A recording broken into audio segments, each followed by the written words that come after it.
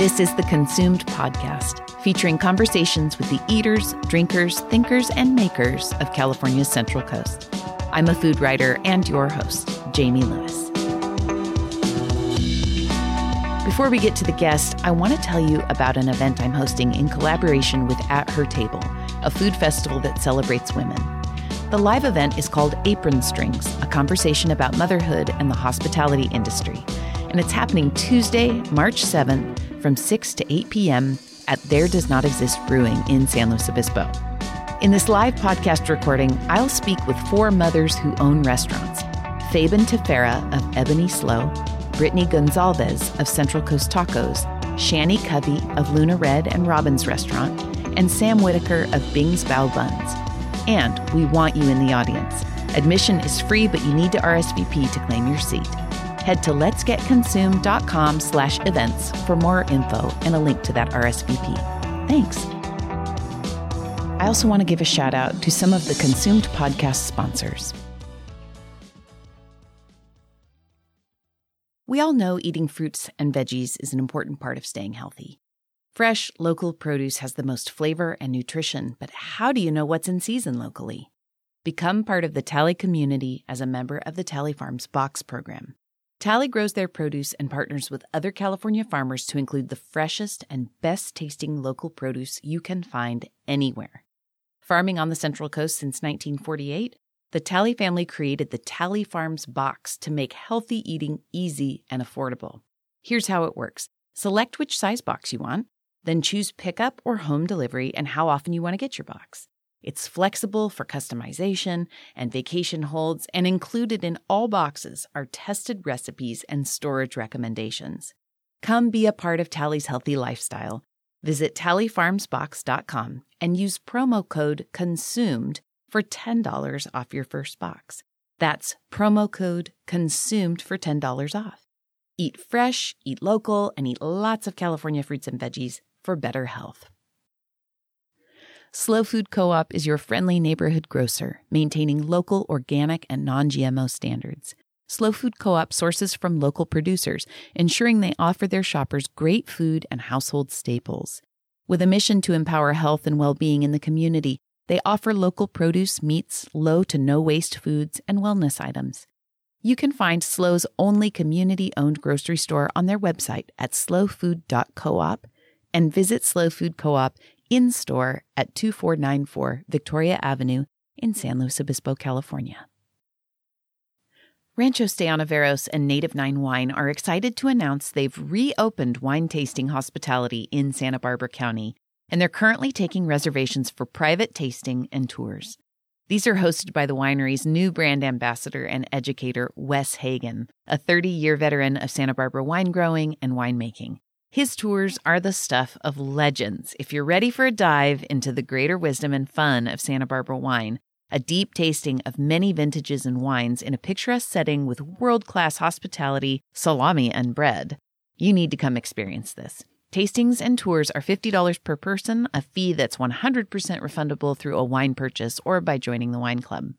Get a reservation by texting Wes at 805-450-2324. Rancho Stay on Averos is also having an open house in Los Alamos on Friday, April 21st from 5:30 to 8:30 p.m. For $30 per person, you'll get wine, stories, and history.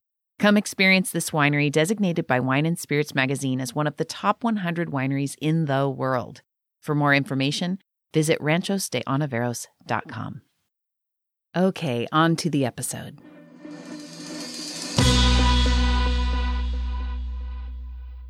Andrea Chavez oversees Tally Farms Fresh Harvest, a community-supported agriculture program with 3,500 subscribers across the western U.S.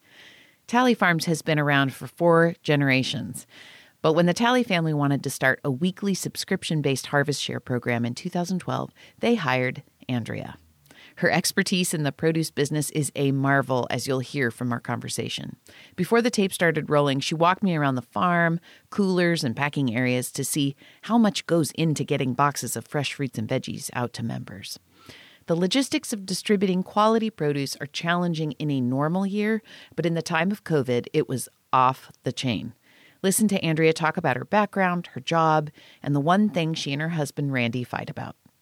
Oh, and check out her episode page on letsgetconsumed.com for the recipe to Andrea's final meal. Okay, here's Andrea Chavez of Tally Farms Fresh Harvest.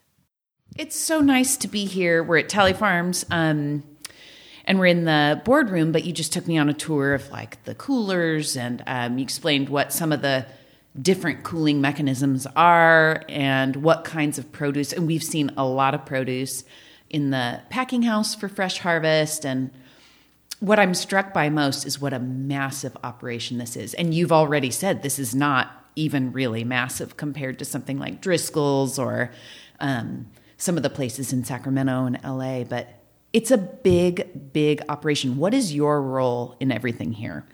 I created the Farm Box program for the Tallies back in 2012. Yeah. And when you say it's massive, well, the farm is the massive part, the wholesale side of the farm. Yeah. That's probably about 85% of our overall revenue is the wholesale side of the farm. Okay. So, and then our Farm Box program is about 15% of the farm, and so we're not quite as big. And some people say, well, Guy, you're too big to be a CSA, but we're just small part of the farm. That's interesting. Yeah. No, it's totally... I don't think there's anything wrong with it being CSA, because, I mean, what, is there like a size threshold for being community-supported agriculture? No. And, I mean, Tally Farms has been here since 1948. Correct. I mean, if it's not, the most incredible family-owned operation that's got its fingers in all different parts of our community, I mean, it supports so much here. The Tally family really, the two key things with farming is to be diversified, mm-hmm. and also, to be sustainable. But the diversification helps us to get over rain or freezing temperatures. Mm-hmm. We have avocados, lemons, vegetables, wine grapes, our CSA. We're an ag cluster, so that in itself, with Las Ventanas housing development, that all contributes to being diversified, and helps you be sustainable for years. People ask Brian Tally, do you grow sustainably? And he said, we're sustainable. We've been here for over 70 years. That's such a good answer, yeah. Yeah, sustainable doesn't just mean, maybe getting back to the root of the word is does it last? You want to farm correctly so your soil stays healthy, and be part of your community so you get along with all your neighbors, mm-hmm. and support the community organizations, the nonprofits, because that's all part of being sustainable. Yeah. So we have fourth generation Tallies working here now. Who are the fourth generation? That's Grant Tally, mm-hmm. And Byron Tally. Yeah. And then on the winery, on Brian's side, he's got Elizabeth and Olivia. Mm-hmm. And although they're not working at the winery right now, they are in hospitality, mm-hmm. and in learning about wine throughout the world. Mm-hmm. And so we assume they're going to come back and work at Tally Vineyard someday. Yes. That's so cool. So, remind me what the first Tally here in AG was, who it was. That was Oliver Tally. Oliver, right. And then he had two boys. He had Don and Ken Tally. Yeah. And then Ken, he had Todd and Ryan. Mm-hmm. And then Don had Brian. Yeah. And so, and Marianne, who passed at a young age, Marianne, Brian's sister. And so, and Ken died at a young age. Mm-hmm. And so Ryan and Todd, but they've always worked here. When they were kids, they would work in the summertime picking beans. Mm-hmm. And so Don was, like their second father to them. Yeah, wow. There's some tragedy there, for sure. Yes. Wow. Oliver came here from where? I don't know. Oh, interesting. Yeah, because I have to ask Brian. Yes, exactly. Yeah. Well, I'll have Brian on at some point. Well, and let's talk about you. So you came from, I think you said Orange County. Is where you raised your family. Right. Okay. Correct. And that's where I was raised down there also. I went to Cal Poly from 75 to 80 and then went right into the produce business. Did you know that's what you wanted to do? No. Okay. I don't come from an agricultural family at all. My dad was an electrical engineer, but I studied, I have a degree in economics from Cal Poly with a minor in marketing. Oh, and this is perfect. I wanted to be in sales. Yeah. I knew that. Yeah. But what kind of sales? What industry? Yeah. And when I graduated, I interviewed with Disney in Burbank. I interviewed with Procter & Gamble. I interviewed with Warner Brother Records. I worked in the record business. Get out of here. In retail. I worked for Cheap Thrills through college. I worked at Boo Boo's. Okay. You worked at Cheap Thrills through college? Cheap Thrills, 75, and I think the last year I was their weekend manager. Oh, that is so in cool. 80. So when you were with Warner Brothers, when you talk about working for a record company, are we talking about like they were pressing records at the time? Oh, yes. Yeah. Yeah. This was like 81, Yeah. 82. And I never went to work for Warner Brothers, but I interviewed with them because I always thought, I'd be in the record business. And then I interviewed with Dole Fruit Company. Yeah. And I thought, I could really get behind selling fruit, like I believe in this, in produce. Yeah. And so that's how I got into the produce business. When you say you believed in it, do you mean like you had an appreciation for fresh food? Well, I was always a cook. Growing up, my father, one of the rules, we had 3 rules in our house growing up. Many, but the main biggies. 3 was we had to read half an hour. Yeah. We had to practice the piano half an hour. And before I could go out and play. And if my mom was in the kitchen cooking, I was there too. That was one of the values of your home. Yes, to learn how to cook and appreciate that. And all through college, I cooked, except for my year in the dorms. But so I really appreciated home cooking from scratch. And so when I interviewed for a career job, it was perfect.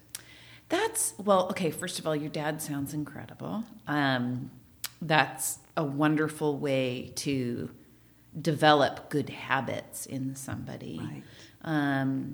What made you decide to go to Cal Poly, backing up a little bit? Why was that your school of choice? I wanted out of Southern California. Well, I understand that. And I thought, I never want to live down there again. And so Cal Poly, I actually entered Cal Poly as an English major. Which all that reading and learning how to write, and those years in the English department were awesome. They taught me. I learned how to really write essays. Yeah.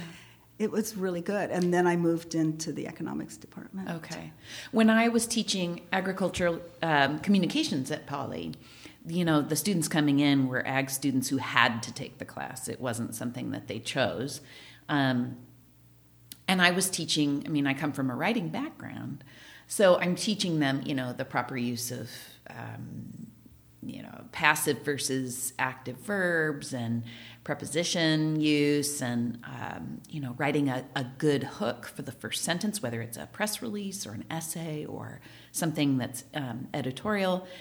And you could see they just dreaded it because it's like, well, what does this have to do with what I want to do? In ag, and I tried to impress upon them that the ability to write and to know the structure of a sentence, I don't mean get nitty-gritty, but just to know how to write will serve you in every possible way. It's a foundation that everybody should have, no matter what their industry. So I would imagine that served you really well. I'm looking at when I've gotten tally boxes and I look at the sheet that you write every week, it's obvious that, this woman loves to write and communicate just in general. Everybody should learn correctly, how to write correctly. Yeah. And going into Cal Poly, I don't think I really did, no. And so I took classes over again. I took English classes, composition classes twice if I didn't feel like I got the most out of it. Back then, you could take classes whatever you wanted, pretty much. Is that right?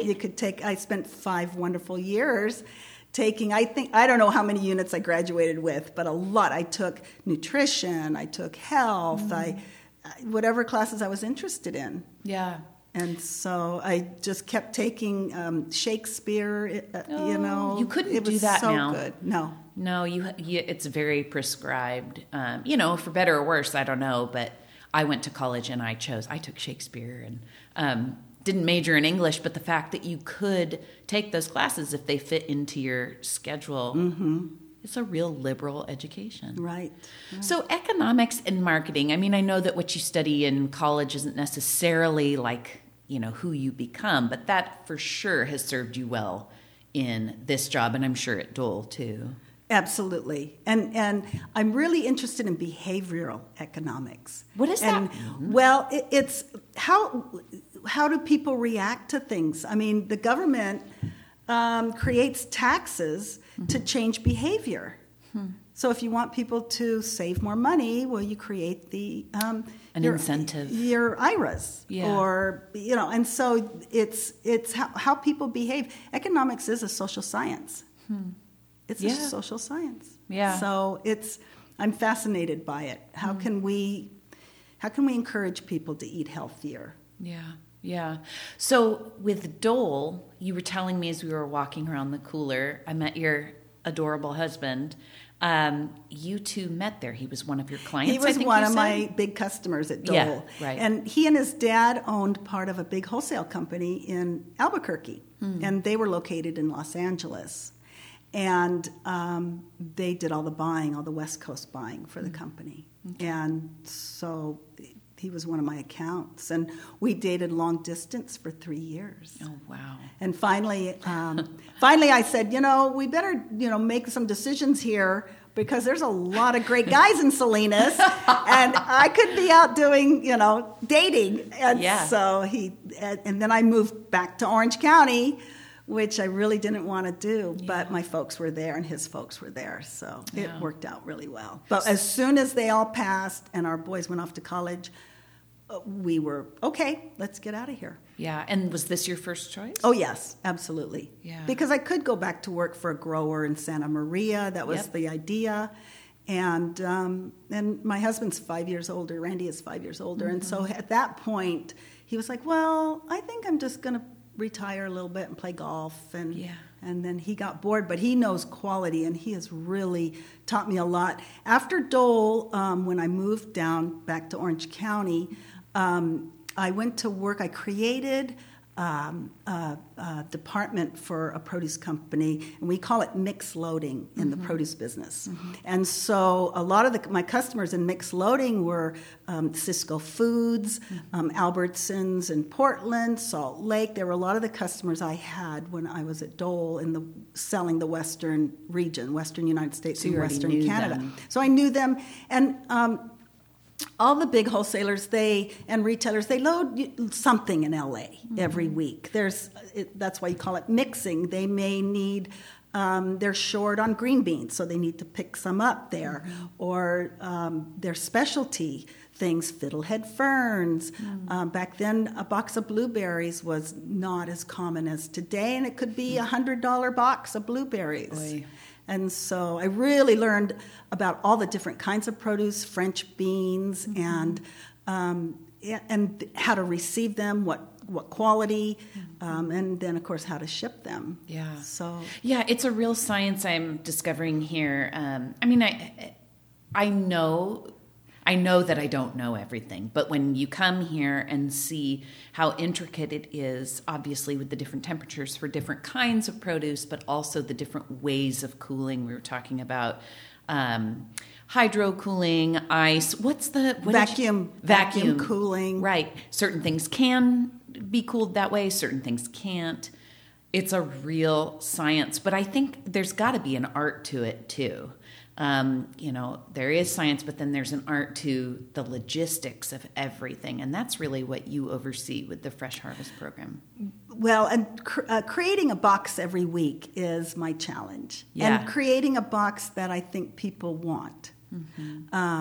and that go together. Do we have a recipe that can utilize many of the things in the boxes? Yeah. Or maybe we need a recipe for something a little bit strange, like fennel, or a celery root, or do we need different, so we sometimes will include recipes that we've tested that for the uncommon things in the box. But we try not to put anything weird in the box because people need to be able to get their box, store it correctly, and then on a busy weekday night when, they're doing homework with kids or they're rushing from work, they need something. Oh, okay, we need a vegetable. Oh, got my broccoli. Yep. And you need simple recipe to utilize it for dinner so that you have a well-balanced meal. Yeah. It just occurred to me that in the box you do really prioritize the way to prep and store things. Storage instructions. And how you store our little gem lettuce is different than how we suggest you store your hydroponic butter lettuce. How is that different? It's so funny because I would just do it the same way. How do you say? Well, I have found that the butter lettuce is so fragile that it's better to what I recommended for this week, since we have the hydroponic butter, is to put it has a root ball on it, and so just put it in a bowl of water for a couple hours. The root ball at room temp. Right, on your counter, put it in a bowl of water for a couple hours, and then just take it and put it in a bowl, like a Tupperware bowl, put the lid on it, and put it in the fridge. And then before you make your salad, wash gently each leaf and dry it. Yeah. And so with our little gem lettuce, I recommend you cut the bud off, wash and spin it dry, and then put it in a plastic container, whether it's like a bread box size or round, and then put it in the fridge. Yeah. Because it holds up better. It's crispy and hardier. Hardier. I would love to see the inside of your fridge. Is it just, is it all talk and is it all advice, or is your fridge really, do you have everything prepped and ready all the time? No, I don't have everything prepped. It's because I don't wash things until I use them, like broccoli. Yeah. But I have found, and some people are not happy with this idea, but I have found that produce stores well when it's either in a baggie or in a container. Yeah. And if you just put a stalk of celery or a bunch of carrots loose in your fridge, it will become very limp. You have to. That is so funny you say that. I have carrots loose in the crisper right now in our fridge because it was just laziness. And that's sad because it's wasteful. I fully acknowledge that. But I'm actually leaving them in there because it's so hilarious that they are. You can bend them almost into a U shape right now. So yes, keep them in a bag. Or do you say they hold for weeks? Weeks, in that bag. Do you say that people aren't loving that sometimes because of plastic usage? Because of the plastic. Gosh, it's such a shame. And I reuse my plastic bags Same. over and over again, and especially the Ziploc ones. I turn them inside out, I wash them, let them dry, and reuse them. Yeah. And we used to use plastic bags in our boxes. Yeah. You may remember that. Yeah. It's been a few years. Yeah. And we were going through, and they're big. Actually, they're lettuce liners is what they are. Yes. And in the produce business, they're big lettuce liners. And we would buy them and line our Fresh Harvest boxes with them. And we were going through 6,000 bags a week. Oh my gosh, that's so hard. And people thought it was convenient because they could pick up the bag. If they were at their pickup location, they could just pick and leave the box. Yeah. But it was not sustainable. No. And so we finally found a company that would make, and it was during COVID. Yeah. Is it paper? It's a paper, right? Yeah. It's food grade paper liner. That can be composted or put in the blue can. You know. So that's much, much better for us. Yeah. We can't reuse, we do reuse our boxes, but only because we reline them with a fresh liner. When you came to Tally, did they hire you specifically to develop the CSA? Yes. Okay. So they knew they wanted it. Yes. Okay. They had decided Brian wanted to try it.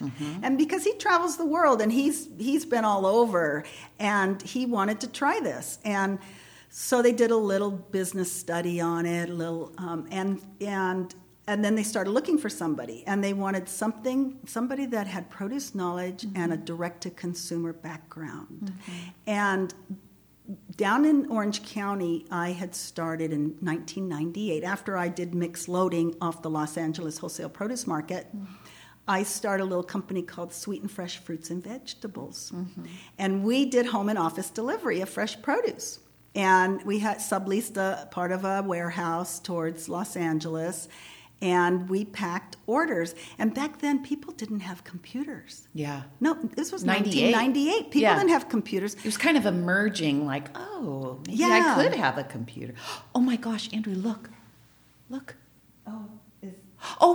thought it was a coyote. It was a deer. Oh, he lives next door.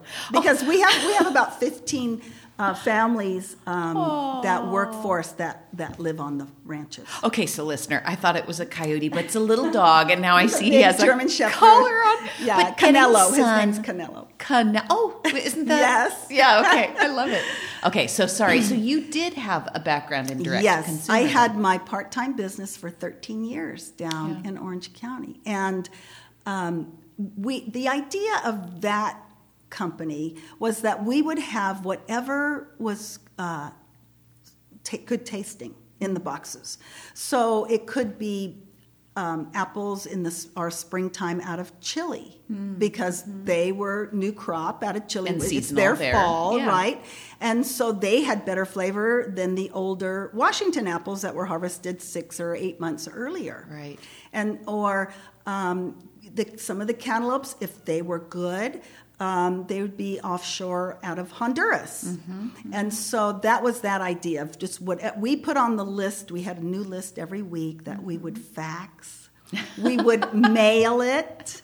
We would hand it out, and then people would call in their orders or fax back their orders. And so it was that was younger people, they don't know those times when we didn't have computers. Don't. Yeah, but so that's kind of like an early iteration of home delivery. Home delivery, exactly. But it was as much direct as possible. We, my husband and I, know a lot of people even to this day that are salespeople or owners of companies that are on the Los Angeles Wholesale Produce Market or right off the market. LA produce people, and he grew up in that business down there. And so we knew, who to go to for the best apples or the best potatoes or, who brought in the freshest and had the best quality. And when I worked for Dole, Dole and Bud Antle were top quality produce growers. And then when I did mixed loading, I always looked and purchased the best quality to ship to Portland or wherever my customers were. And then with Sweet and Fresh, you get a reputation. Yeah. If you buy poor quality or number 2 quality, that's what people know you for. Yeah. And so in the industry, not just even consumers, but in the industry, you get a reputation. Yes. Yeah. And so if you only buy number 1 quality and you insist on top quality, then people know. I've had growers say, I really don't have your quality to sell you this week, or they're not ready, or they're too small, or there's going to be quality issues with it. So they're not just trying for a cheap buck with you. They're not trying to pull one over. Right. Yeah. Right. And in this produce business, your reputation follows you forever. And I know people to this day that I worked with at Dole, that I sold at Dole 30 years ago, 40 years ago. 40 years ago in the 80s. Wow. And so they're still in the business today, and one of them I buy organic melons, California melons from him. Yeah. So and he knows what I want, and so your reputation follows you, and I think that's true in many industries. Yeah. We tell the kids that come through here that work for us. That we mentor and are interns or work for us through college or high school. It's super important to have a good reputation because it follows you wherever you go. Yeah, totally. And, you're talking about the difference between maybe 30, 40 years ago and now. I think now there is kind of Not a lie, but a misconception with young people that you can be transient. You can move through a city. You can move through different industries. That's all true. But your reputation does still matter, and it does still follow you, especially with the breadcrumbs of the internet, right, that you can trace back to right, somebody's behavior or their career or whatever. You can't just scrap it all and become someone new and not have there is still a reputation that follows you. Yes, that will follow you. Yeah. Well, the Tallies, when they decided to start this program, so they started looking, and we had moved up here. We had bought our house in May of 2011, mm-hmm. and then finally moved up here at Thanksgiving mm-hmm. of 2011, and I thought, well, we live in South County, and I thought, well, I could easily work for a big grower in Santa Maria. Yeah. Could go either direction. Right. Yep. And my husband's like, well, just relax. Don't worry. Just let it flow. The right job will come along. Mm-hmm. And so I always say this is how God works, because when mm-hmm. things fall into place. Yeah. And so I hadn't really started interviewing. This was at Thanksgiving. It was the holidays. The boys were coming home. And mm-hmm. so, but I have some good friends from college that lived and worked here still.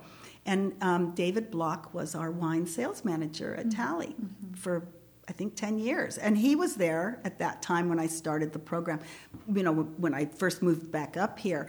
And the Tallies, once they decided, they told everybody, hey, we're looking for this kind of person. Yeah. And so they told the wholesale sales manager. They told everybody at the winery. I had told my old boss when I did mixed loading in Los Angeles, I said, hey, I'm moving up to the Central Coast, so if you hear of a job opening in Santa Maria, let me know. Well, he buys from Tally, the wholesale side. Yeah. And so they started asking, hey, if you know anybody with produce experience that, we're looking for somebody to start this program. And so my old boss, he goes, hey, I know just the person. She just moved there. Mm-hmm. And then at the Christmas party, at the Tally Vineyards Christmas party, Brian put it out there with David. They were talking, and David and Julie, they were like, well, I know the perfect person. She just moved up here. And that's when I say... So coming from both angles there. Mm-hmm. Yeah. I never interviewed with anybody else, and they never interviewed another person. Wow. And they've never had a different director of Fresh Harvest. Right. You're it. Right. Yeah, 11 years. This will be our 11th. 11 years, yeah. I'm sure you know this, but anytime I've talked to Brian Tally about you... he just the comments are so shining and positive. Thank he you. has said that you are like an Energizer bunny, and that you have developed this program totally single-handedly, and it is an institution around here, especially as we've talked about since COVID. Yes. Can you talk a little bit about maybe that first weekend of lockdown, how that felt for you? Well, and we always came to work here. We never worked from home during COVID, and we pretty much just went back and forth. And so back and forth meaning home to work, home to work, and everybody. We were cleaning the office every day, and we took a lot of precautions here, and our cooler took precautions, and we spread everybody out. Mm-hmm. But the phones, we had just updated. We have a custom website, the back end that manages all the data, and we don't store credit cards on our website, but it flows through that, and everything was going wild, and we had just updated our back end of our website. Thank God. Yes. And that was, they started in January. Chris Couch and Refresh started it in January to start updating it, and so it could handle more volume and more data. And then in March, we were ready. And that is so cool. It was wild. Can you imagine if you hadn't done that? Yeah, it may have crashed. Yeah. We wouldn't have been able to handle, the data. And so people were signing up, and we tripled in size insane. almost overnight. What are the numbers now compared to then? We do, well, before COVID, we were doing like 2,000 boxes a week. Yeah. And now we do about 3,500. Wow. And we, people go every other week. We have about 8,000 subscribers. Yeah. And so, but people go every other week. Yeah. And so it would, like we've always thought, gosh, we take a week off after Christmas traditionally. Yeah. So then everybody wants to get a box the week after.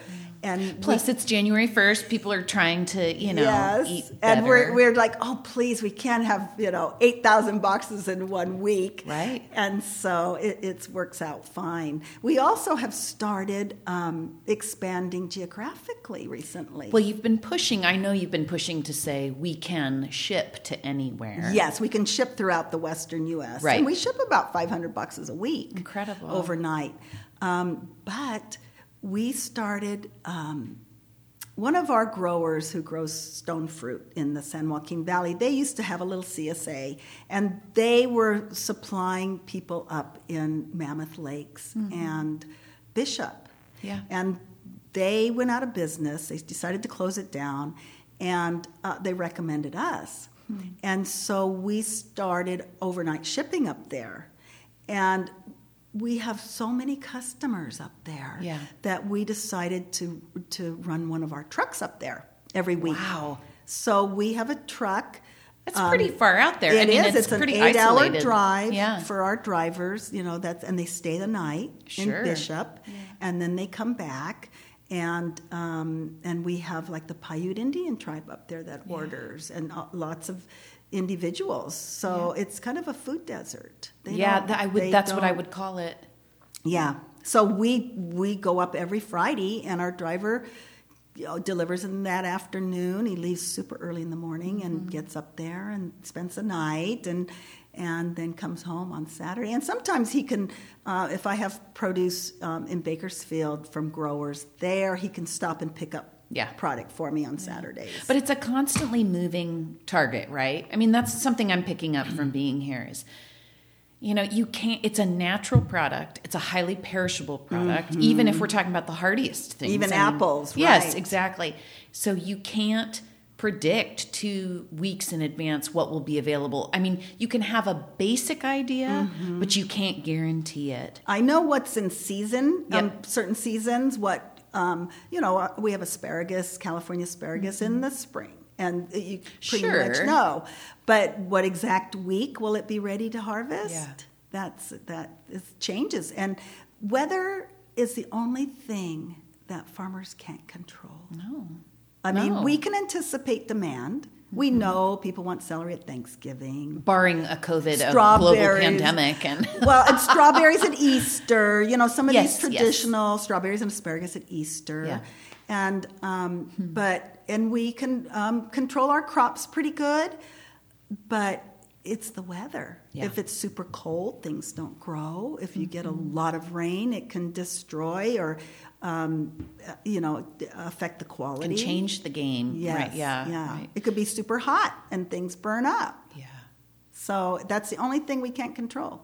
As you say, strawberries and asparagus at Easter. Right now we're recording it's February 1st. Yes.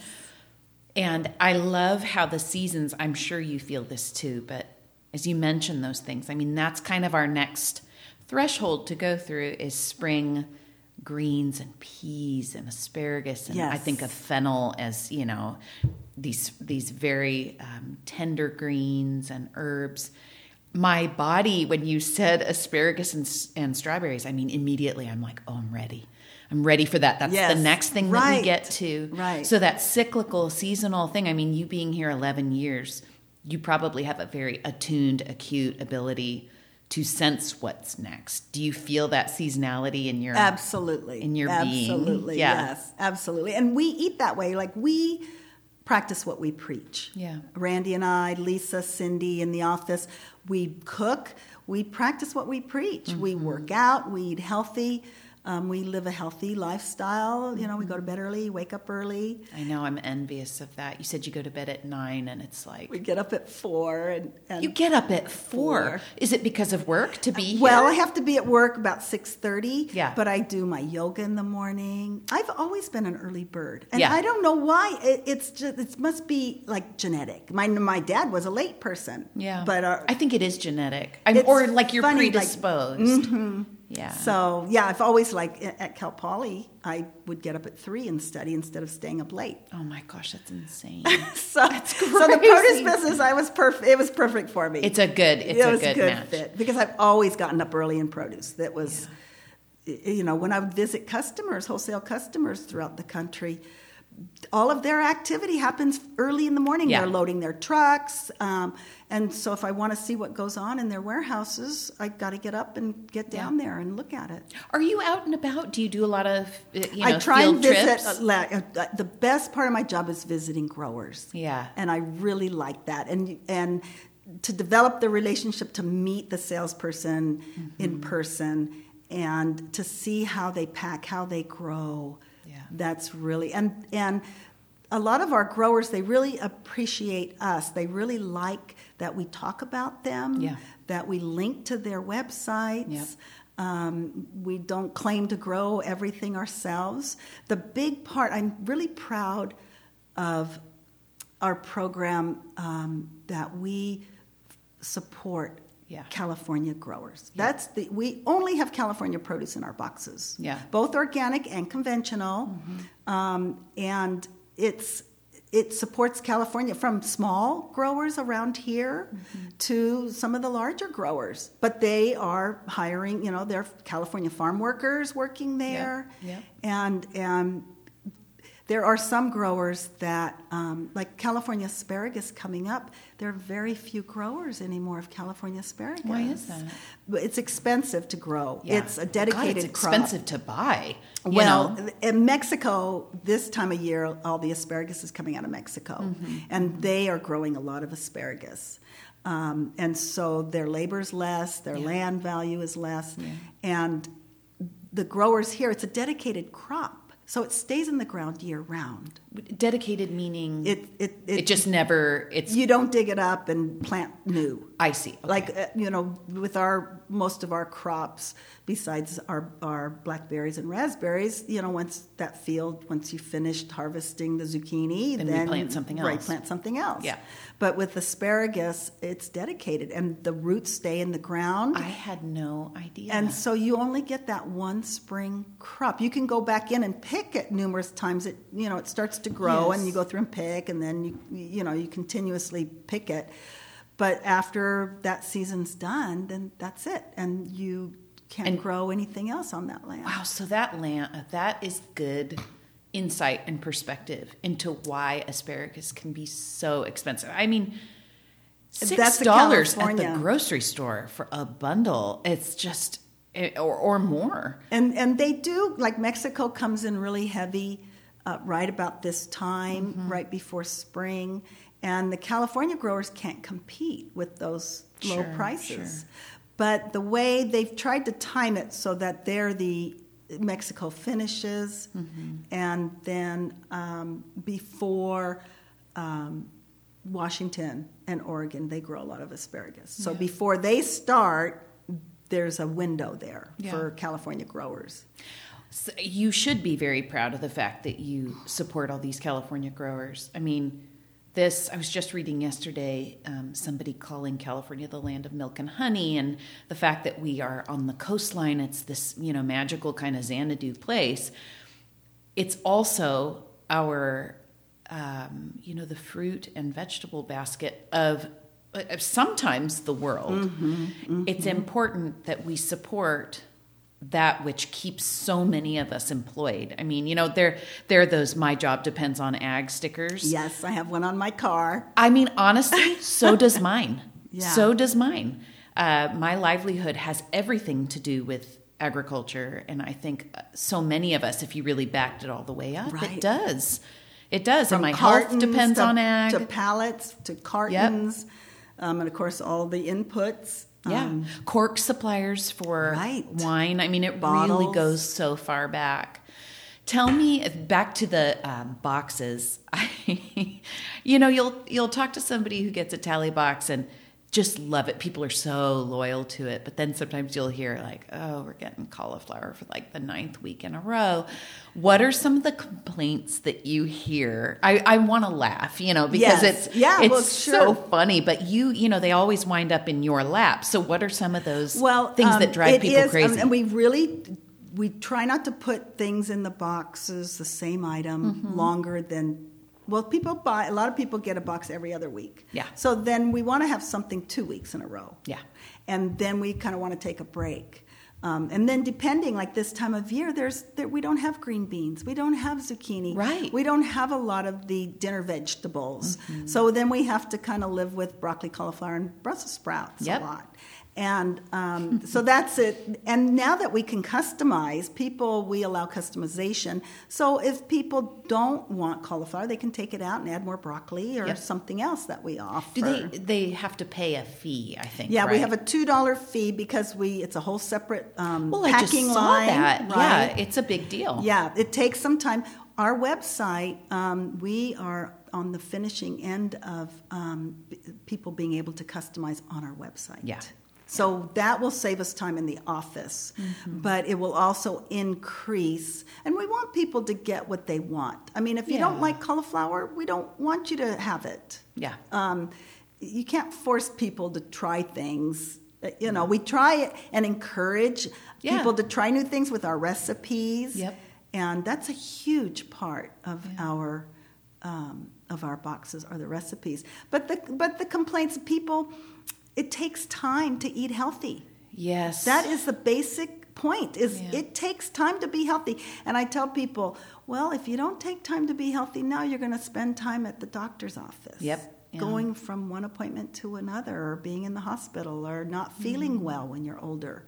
So we are what we eat. Yeah. And so I think people, they get busy, and I've been there, and I understand that. And, so we try and give them like quick recipes that, don't take a lot of ingredients. Oh, I always thought that they were always And we test great. them. Cindy is really good. We both are cooks, and so we test things. But that's the main one. I think we rarely have a complaint on quality. Oh, no, I wouldn't imagine. Yeah, but I mean, it happens. But it is mostly like, gosh, I just can't do it. I can't handle it. Brussels sprouts. Yeah, people, and people go out to eat, although perhaps not as much these days. Yeah. But it's really about cooking from scratch and eating healthy. Yeah, it's time for sure, but it's also energy level. I have found, I'm being totally transparent, I don't get the box anymore. I wish that as I'm talking to you, I'm like, we'll have to give you one to take home. Yeah, I'll take it. I'll totally take it. But it's a, we would have it. It can be overwhelming. And it can be. And with COVID, I think I lost something there. I lost the energy in a lot of ways to keep up with having things prepped in the fridge. It's a lot. So what that tells me then is I need to look at how I'm spending my energy. Where is it going? How, right. Because if I can't prep, if I can't handle dirt in my kale or, whatever it is. Or have time to wash it or then store it correctly. Yeah, so then I need to revisit where is my energy going? I think it's so easy to complain about time, but it isn't just time. It's about my level of exhaustion when I get to the kitchen at 5 p.m. to start prepping for dinner. Right. And I feel it too, and there's just two of us. Of course at home, you do. Yeah, right. So when I was raising our boys, when I was at home more when they were little, I put together a 2-week menu. Wow, that's ambitious, though, to go outside 2 weeks, of 1 week. and I had a list. I kept a card with all our favorite recipes on it. Yeah. So then when I would sit down on that weekend and figure out 2 weeks' worth of menu, then I would write out all the ingredients I needed and then shop every 2 weeks.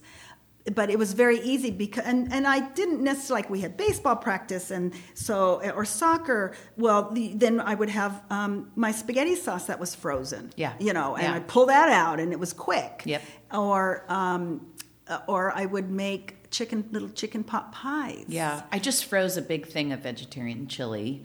Yeah, and then you can. I made twice as much. Right. And you freeze according to your your size, the size of that you need. Yeah.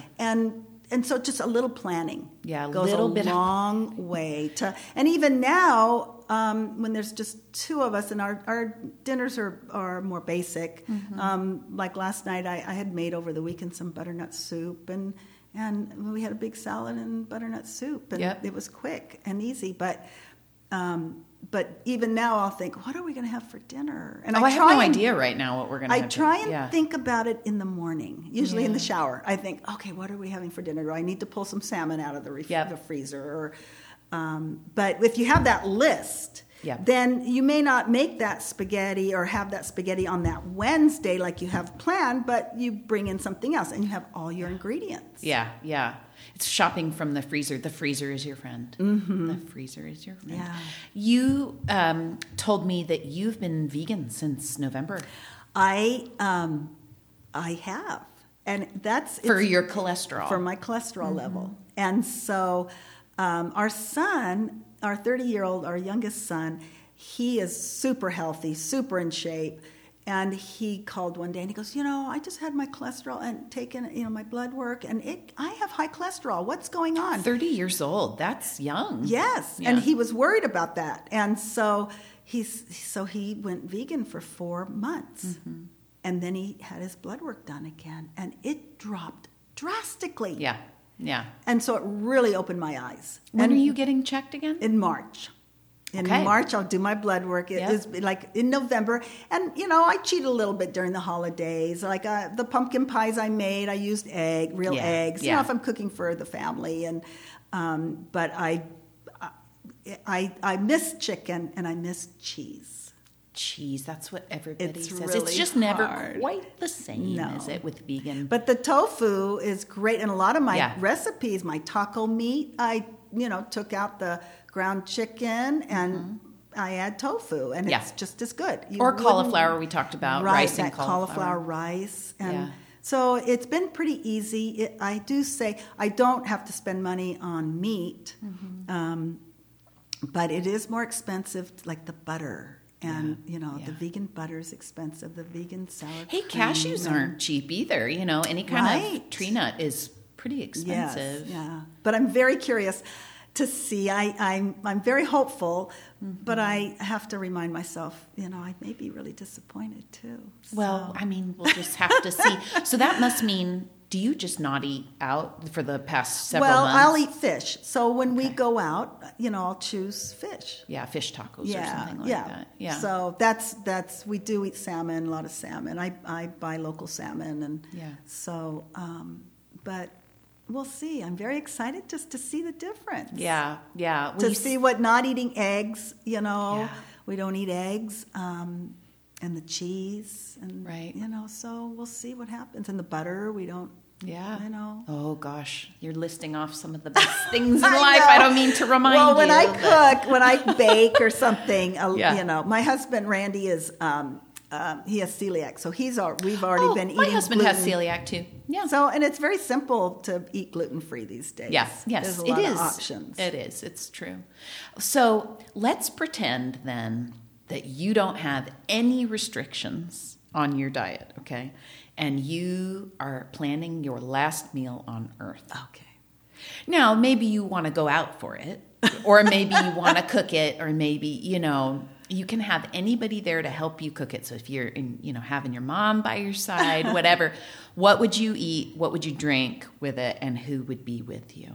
Oh, well, that's quite a question. I know. I would definitely... Non-binding, you don't have to... I would definitely have our boys and my husband with us, and some of our close friends. Mm-hmm. But one of my favorite recipes is our sesame chicken and broccoli recipe. Oh my gosh, I want that. Yeah. And now I use tofu in it, and it's good, but I still miss the chicken. I'm sensing some reservations. I really want to get into March. And when I find out, yes, it really worked, I will buy chicken again. Yeah. But I probably won't go back to fresh eggs. As in terms of cholesterol, chicken really isn't right all that. I mean, it's not up there, but yeah, cheese. Yes, eggs and butter. Yeah. And I felt like I had to draw the line. It's like, okay, either I'm going to go all the way in this test or not. And so I've gone all the way. And Randy's come along with me, and he's fine. And, the Earth Balance butter is fine. Yeah. But if I'm baking or making fudge or... Oh, boy. You have to use the real stuff. Go. Yeah. So are you going to have that chicken sesame broccoli for your last meal? Yes. That's what I would love that. That is our favorite all-time meal. Yeah. And the original recipe was just for chicken, and then we started doing the broccoli with it and rice. Like my husband's a big rice fan, so we eat a lot of brown rice. Yeah, we buy it, like when Costco has California brown rice. You get the whole big bag. And, I love brown rice. Really, nutty, chewy. Yes, and healthy. Yeah. So you want something familiar, but also, I mean, that recipe is very. It's very you because, you've been working in produce all these many years, and it makes sense. We've always had a lot of produce in the house. Yeah. And that was why I started my little business back in 98, that Sweet and Fresh, because our neighbors, like Randy was still working in produce, and I was a stay-at-home mom at that time when the kids were little. And people would ask our neighbors, like, how come I bring home, a lug of peaches or strawberries and give them to our neighbors? And they would ask, how come we can't get this kind of produce in the store? And that was why I started that little company. And it was part-time, but it was good. I did it for 13 years, and, my girlfriends worked for us. And so, but we've always had a lot of produce in the house. And we have a little joke, my husband and I. And so produce is the only thing we fight about. It is. I mean, for years, when I was a broker in L.A. and he was buying for his company. Yeah, what's this fight? And he would... Well, he would teach me, we'd argue, for my little company, he would do the buying for us at Sweet and Fresh. And he would say, why did you put this on the list? These are not going to be good. This is the wrong variety of melon or apple or whatever. Yeah. And so we always, and even today at Tally, because he's our quality control man. Yeah. And so he's here, he works in the mornings. And he looks at a lot of times on Saturday afternoon, he'll come in and look at everything before Monday. And so we just fight about produce. Yeah. And his little joke is, well, we just fight about produce. We don't fight about sex and money because we don't have that. We don't have any of those things. We don't have those things, but we always have lots of produce. Oh, I love it. And I love that you get to do work together. Yes, we have worked together since the 80s. So because cool. He was one of my big accounts and at Dole, and then he helped train me on how to receive produce. How do you receive wooden lugs of grapes out of Chile? Mm-hmm. How do you know how to look at them? Yep. And then put them back together, put those wooden lugs back together again so that it could be sold after you've received it and looked at it. And, how do you receive 4 pallets of green beans and make sure that the quality's good? And well, your expertise is so valuable, and I cannot wait to take that box. Okay, I'm excited. I'm going to wash the lettuce that I'm supposed to wash. I'm going to put the little root ball in the bowl, and I'm going to be Andrea for a week. Instructions in every box on how to store it. I love it, and I'm going to get that the chicken sesame recipe so I can share it with listeners. Okay, great. Good. Andrea, thank you for all of your work. Thank you for sticking it out through COVID and just rising to the occasion and for doing this for so long. We all appreciate it. Thank you, Jamie. I appreciate you being here and having me talk about produce. It's my passion. Yeah. My passion is to get people to eat more produce. Mm-hmm. And a big thing happening in the industry these days is talking about food as medicine. Yeah. Yes. Totally. Well, keep thumping that Bible. Okay. Thank you. That's a wrap for this episode of Consumed. Thanks so much to Chris Lambert, who edits the podcast, and to you for listening. If you want more info about Consumed or any of my guests, visit letsgetconsumed.com. Until next time, I'm Jamie Lewis.